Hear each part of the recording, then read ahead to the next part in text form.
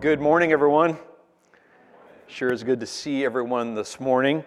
It happened to me again this week. Every few months, scammers send emails in my name to various people. Maybe you've had this happen to you. It seems like they come in, they kind of scrape the data off of our website, they figure out who is who, and so people will get an email from Pastor Rob McCord, and it'll say that I need some gift cards from you, or perhaps I need you to call me back as soon as possible, and on and on and on. So let me just say right now, I don't need any gift cards. Thank you, though, for the thought, and just be warned about that. It happens every now and then. It's inconvenient, but it also kind of burns me a little bit because identity is important. And the idea that you all might be getting emails from me and there's my name, sometimes my picture from our staff page on our website, it's just not cool, right? Because identity is important.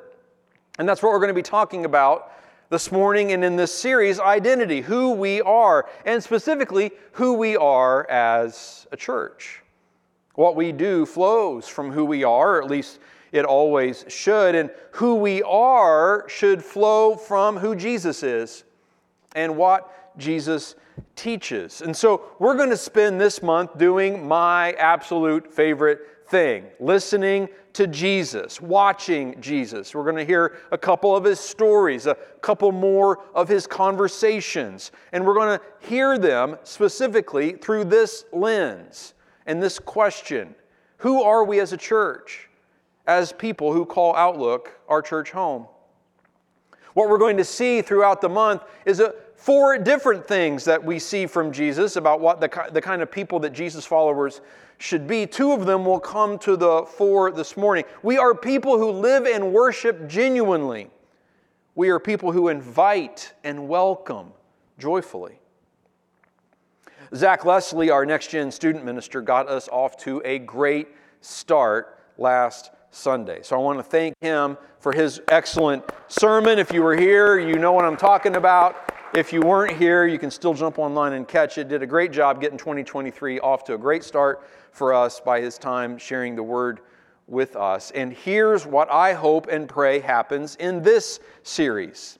If you're new to us here, I hope you'll get to know us like just exponentially better. You'll really start to get a sense of who this church is and what we're all about and the kind of people we're all aiming to be. And if you're not so new, maybe you've been around here a few years or even a few decades, I hope you'll begin to feel new here again. A renewed vision for what all of this means to be a local church, a new energy regarding what all of that can contain. I know that for me in my own time with the Lord, lately the Lord's been reminding me of my first love for Him and that first fire that He put in me. It's good to be reminded of our first priorities, right?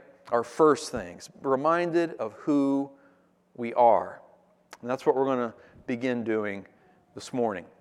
So scripturally, we're going to be today in John chapter 4. We're going to encounter Jesus as He's going from one city to another. Let's jump right in at verse 3. He left Judea and went back once more to Galilee. Now He had to go through Samaria, John tells us. So He came to a town in Samaria called Sychar, near the plot of ground Jacob had given to his son Joseph. Jacob's well was there, and Jesus, tired as He was from the journey, sat down by the well. It was about noon. We got a time, we got a place, we got the character here in Jesus, and we're about to meet another. Jesus is traveling from one place to another, and we're told that He goes through a region called Samaria. Now, there's a lot to this. If you've been around Outlook, I've certainly touched on this story more than a couple of times over the last 20 years, and I'm touching on it again today, and I'm happy to do so because it is rich. But I've never looked at this story through the lens of who we are to be as a church. And I think there's a lot there for us. First observation is the fact that Jesus is in Samaria. What does that mean to us? Well, let's go back to hearing what it meant for the original people of Jesus' time. The Samaritans were despised by the Jewish people. Jewish people, the nation of Israel, Samaria was a region within Israel.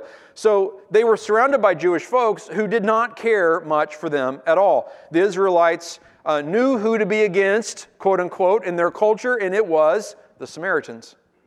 Genealogically, they were really distant cousins. But way back in the past, ancestors of the Samaritans had intermarried with Gentiles, non-Jewish people, and so that stirred up all kinds of racial and ethnic hatred. Always a bad thing, always straight from the pit of darkness. Jews considered Samaritans their enemies then. There was nothing worse than a Samaritan, being with a Samaritan, or tolerating Samaritans. Yet Jesus is actively ignoring all of that. This is what you got to love about Jesus. All that stuff, just noise to him. Walks right past it, actively ignores it. Now he had to go through Samaria. Culturally, he didn't have to go through Samaria. Jews didn't do that. They avoided Samaria. Geographically, he didn't have to go through Samaria. There were other well-worn paths to get to Galilee where he was headed. But Jesus, we read here, had to go through Samaria. Why? Samaritans were rejected and ridiculed and relegated to the sidelines of faith. Maybe you've, at some point in your life, felt exactly that way. Like that whole faith in God thing, that's probably not for me. I'm outside of that. I'm not going to really be accepted into that. Not according to Jesus. Jesus, and I love the idea that he actively ignores, right? He doesn't just ignore it, he actively ignores it. In other words, he goes against it. Walks right into Samaria. Jesus wants to walk right into your life and mine. You may try to count yourself out. Jesus never will. Amen? Samaritans, this was their lot, and that's where he had to go. Because that's what love does. It brings people together, not keeps them apart. Plenty of things in our world today keeping people apart, keeping us even maybe from inviting and welcoming because we're just not sure if there'd be an acceptance. And maybe others, or maybe you're here today and you're having a hard time accepting the idea that an invitation, a welcome, is really for you. I want you to know it is. Outlook, let's be like Jesus and actively ignore the things that society says should keep people apart or against each other. And instead, let's be people who bring others together and toward Jesus. Amen? Verse 7, a Samaritan woman comes to draw water. Jesus hanging out at this well. He said to her, "Will you give me a drink?"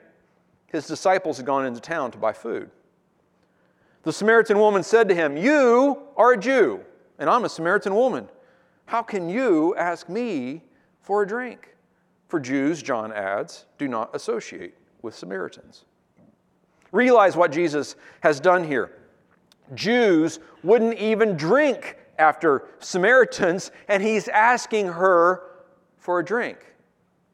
Now, she gets this. She knows the rules. There are categories here. Don't you realize this, Jesus? I love the fact that Jesus, in his single question, has crossed two boundaries that by his day, the standards of his day, he shouldn't cross. She was both a Samaritan and a woman. And she says so right there, her first words, "I am a Samaritan woman." He is about to share deeply spiritual truth with this woman, and he's going to empower her to share it with others. He is bucking every cultural norm of his day. And this should speak volumes to us on this subject. Don't get me started on how much the church has across history missed this and ignored or even deprecated the voice, the gifts, the experiences of women, and made itself a male-dominated organization instead of a spirit-led movement. But that's a sermon for another day, one I'll gladly share with you any day of the week. But suffice to say, this area right here that we're watching Jesus walk right past, we're watching Jesus lean into a conversation with this woman. This is another area where the church has always had the chance to be more like Jesus and lead culture by eradicating the disparities constructed between men and women instead of just simply mimicking culture. That's certainly what we strive to do here at Outlook. Follow Jesus in this way. Now Jesus answered her, "If you knew who I was, you would have asked me for living water," he says. And she responds, "Where can you get this living water?" Jesus answered, verse 13, "Everyone who drinks this water," referring to the well, "will be thirsty again. But whoever drinks the water I give them will never thirst. Indeed, the water I give them will become in them a spring of water, welling up to eternal life." The woman said to him, "Sir, give me this water so I won't get thirsty and have to keep coming here to draw water." See, Jesus is using the well and the water at hand as an object lesson of what life in Him is like. And He's sharing this with her. It's like a spring inside you, welling up so that you'll never be spiritually thirsty again. What this tells me when I think about the kind of church that we are always aiming to be is we're a church that remembers everyone is thirsty. You know, physically speaking, it's easy to get dehydrated and not even realize it, right? Maybe you go most of your day and realize, man, I've barely drunk any water at all, and that can kind of sneak up on us. Well, spiritually speaking, it's easy to get dehydrated, dried out in this world that we live in and in our day-to-day lives. And whether people are fully cognizant of it or not, because like I said, it can be easy to miss, dehydration spiritually is a common thing for people to face. Everyone is thirsty. We have the chance to offer this living water, as Jesus puts it, which is a way of speaking of life in Him. So as a church, as a congregation, as a collection, a family of people, we're simply folks who've discovered a good and pure well that never runs dry. More than a well, Jesus says, a spring. And so when people say, whether out loud or just from the depths of their own hearts, "I am drawing from all this world's wells, and I'm coming up dry. I'm still spiritually thirsty." We are a church that feels that pain, that loss, that search. We understand. We've been there. Thank God, we're just simply people who've realized how much we need Him. And we've discovered that well. We love Him for providing it. We're spiritual beings, first to last. And we need connection to the one who decided that we should exist at all. You're here. You exist because God decided you exist. And He loves you every moment of that existence. So Jesus is speaking about life in Him. Certainly the Holy Spirit, soon to be poured out, is the way the Bible describes that. That's the kind of living water that we get to receive, to keep the metaphor going. Now what comes next is an amazing conversation between the two of them. They speak about worship and spiritual matters. He also knows that she needs to meet the Messiah. That's who He is. They talk about her life, difficult as it was. The conversation even gets a little awkward at moments, but definitely if you read through it, and I only have so many minutes today, so I'll let you read that portion yourself, but He's definitely saying to this woman, "I see you. I'm with you. I'm not ignoring you like most everyone else might." It's really a very tender conversation. See, women were sadly powerless and at the mercy and whim of men in Jesus' day and time. Her story reflected that reality, and Jesus is demonstrating that He was not like those men. So she feels safe.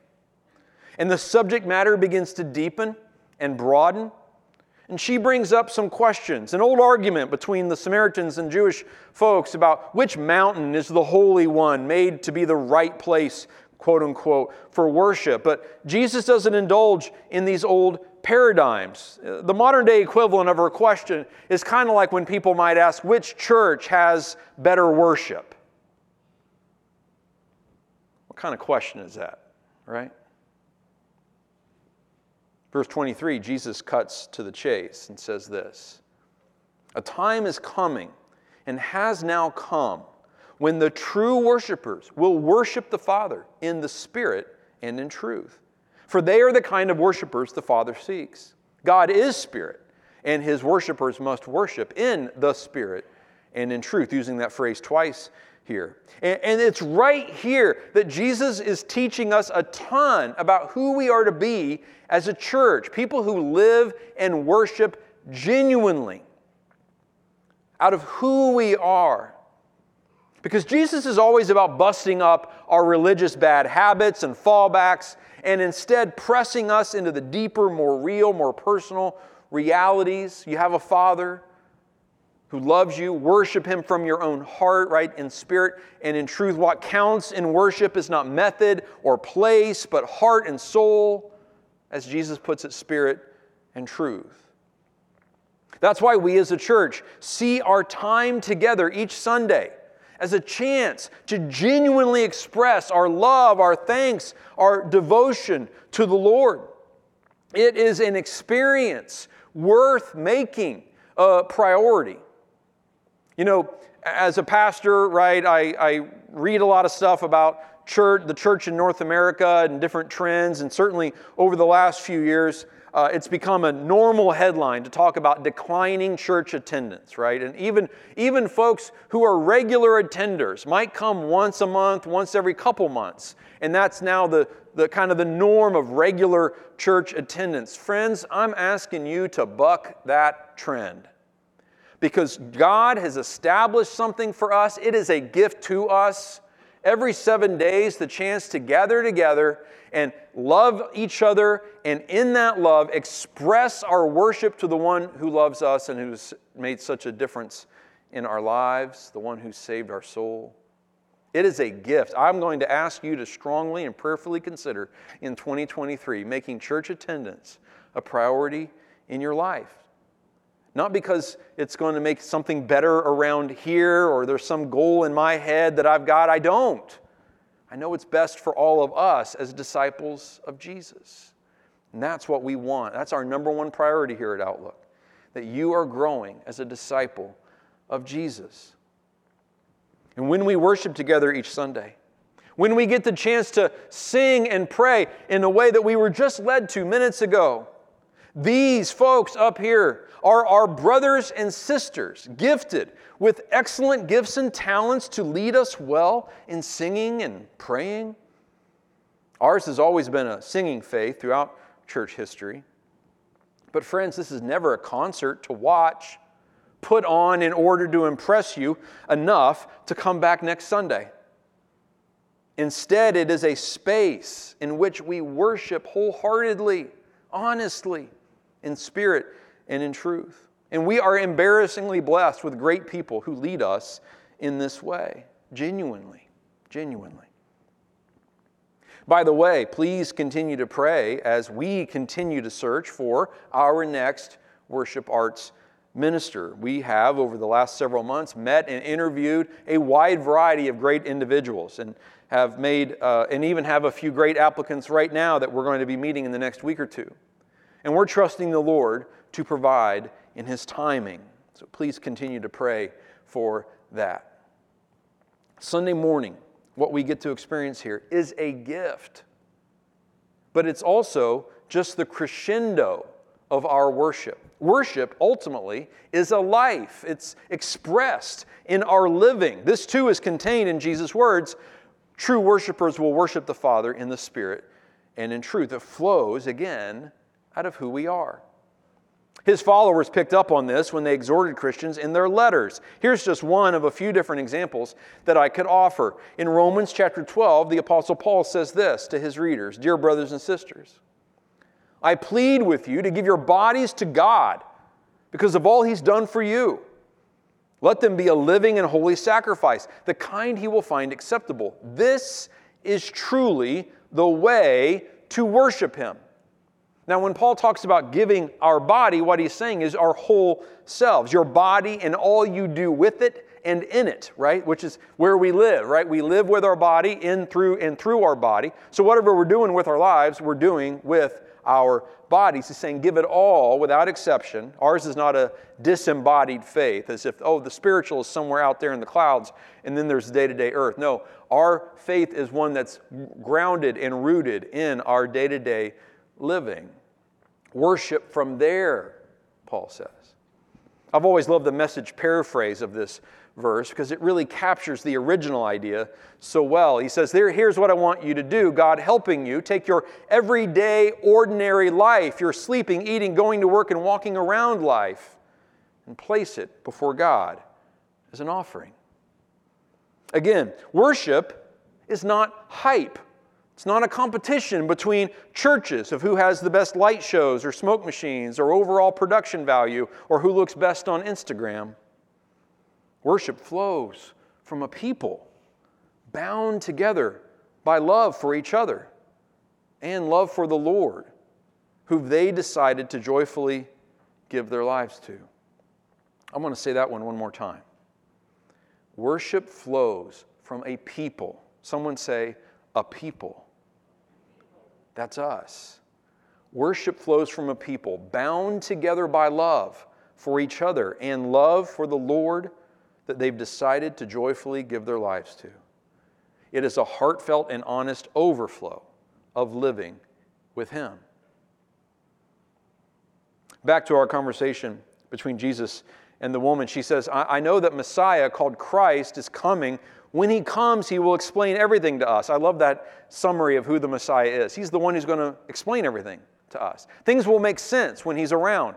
When I draw near to Him, I'll begin to see things more clearly. He will explain everything. Then Jesus declared, I, the one speaking to you, I am He. I'm the guy. I'm that one that you're talking about. He's right here. It's me. Leaving her water jar, the woman went back to the town and said to the people, come see a man who told me everything I ever did. Could this be the Messiah? They came out from the town, it says, and made their way toward Him. You got to love her courage. Here we get to see we are people who have come near to Jesus or perhaps are coming near, checking out what it means to follow Jesus. But when I see someone who comes near Jesus, I want to see how they react because they're going to teach me something. And watch what she does. Her courage, her transparency. She says something that I can also say. Here's what Jesus has done for me. And this is what He means to me. Come and see, she says. She shares her story. I have no trouble saying that an invitation to church is a powerful step toward an introduction to Jesus. She is going to folks and simply saying, come and see what I've discovered. Come and see the man who told me everything I ever did. I or you might be able to say, come see the one, come learn about this Jesus who healed me from all those wrong ways of thinking. Come meet and learn about the one who guided me and gave me purpose when I felt as lost as ever. You've got your own story. There are hundreds of them within our church. Inviting people just to hear that, come and see, is a powerful thing. Our staff has done a really great job. Maybe you've noticed as you walk out the front doors this morning, if you look to your right, there's a wall there with some cards that you can use to invite people to church. You are welcome, valued, loved and valued here. And there's just these great things that you can grab and use, write a note on the back, you name it, and invite people to come to church with you. You can also go to the URL that's listed up at the top of that board, outlookchurch.org/invite. There are digital versions of the things you see there as well that you can use on social media, on and on. Tools to invite people to church. Don't underestimate, we can't underestimate the value of a simple invitation to church. Come and see what's made such a difference in my life. Verse 39, many of the Samaritans from that town believed in Him, Jesus, because of the woman's testimony. Because of the woman's testimony. He told me everything I ever did. So she, without hesitation, invites others, shares her encounter, her experience, her story. And all of it, and it's all good now, even the bad parts.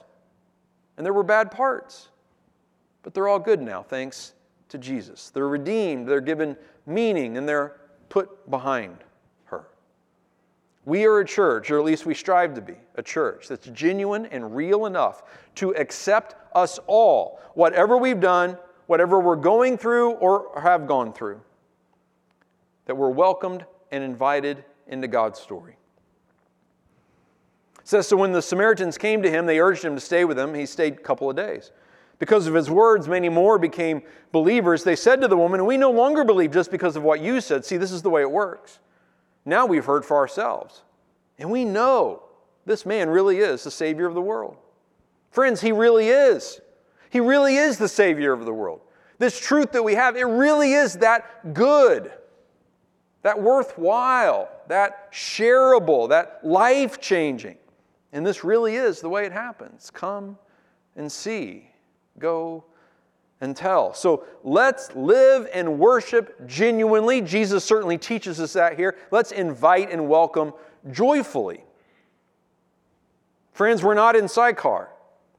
We're in McCordsville and Fortville, New Powell and Lawrence and Pendleton and Fishers and Indy and Greenfield. And through us, Jesus gets near to so many people. They can be invited and welcomed into His life and truth. And from that truth, we learn what worship really is. Watch how Jesus interacts with this woman. Hear what He says about worship. Ask how we can live this out as His people, not only as individuals, but as a local church. When I look and listen and ask those questions, if I were to sum up what we've seen here this morning, here's one way I would do it when I think about who we are to be as a local body of believers, as a church family. I would say that we are allergic to phony, to heavy, and to scary. Let me explain. At Outlook, you never have to be someone you're not. No one here is pretending to be perfect or should feel the need to wear a mask with a smile or project an image that everything is just fine. It's okay to not be okay.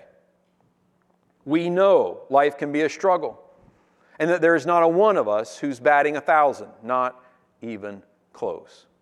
So we are not about being phony, false, or fake. Heavy is also not our jam, because it isn't the way Jesus approached things either. Religion can get good at making this whole thing about managing our behaviors, keeping the rules, and walking the line. But at one point, Jesus said to the religious leaders of His day that they were tying up heavy loads and making following God a burden on people's backs. But He said His way is light. So we commit ourselves to simply living for and learning from Jesus and enjoying this and letting Him grow and change us by His Spirit. Scary doesn't get us very far either. Religion and church and preachers can lean into fear all too often. I can't tell you how many people I've sat with who describe their decisions to say yes to Jesus earlier in their lives as simply not wanting to go to hell. They were made to be afraid of what would happen if they didn't walk down the aisle and pray a prayer, instead of hearing an invitation to grace, forgiveness, and the abundant life of love and purpose that Jesus provides. We're allergic to phony, heavy, and scary. If the kind of church I'm describing is the kind of church you'd like to learn more about or be a part of, let me invite you to something we're calling Membership FAQ. Perhaps among all your New Year's goals or resolutions, let me add the idea of planting your roots in a church family as being a really worthwhile one. It's the first Sunday in February, right after second service. Light lunch, child care are on us. It's just going to be a nice, casual 45 minutes or so to talk about what it means to join a local church and to join our church. What we do, we said at the beginning, flows from who we are. And who we are should flow from who Jesus is and what Jesus teaches. So who are we as a church? What do we see here today? We are a people who invite and welcome joyfully. We reach out in love. We are a people who live and worship genuinely. We reach up to the one who loves us. This is our outlook. Every week we also choose here at Outlook to take the bread and the cup. I'd invite you to grab yours if you have some with you. There's more at the table in the back. Every week we remind ourselves of who we are. When we take the bread, we remember Jesus' body broken for us. Every week we know that what this means is we are loved. That's who we are. We are loved by God, loved so much that He would give His life for us. So in that knowledge and that reminder of our being loved, let's take and eat together. And when we take the cup, we are again reminded of what love is about, and the sacrifice, the pouring out that love required from Jesus. It's the same love that's now asked of us, a love that pours itself out. So as we receive this gift, we also commit ourselves to being people who will love the way Jesus loved, inviting, welcoming, and caring for others the way He did. Let's take and drink together.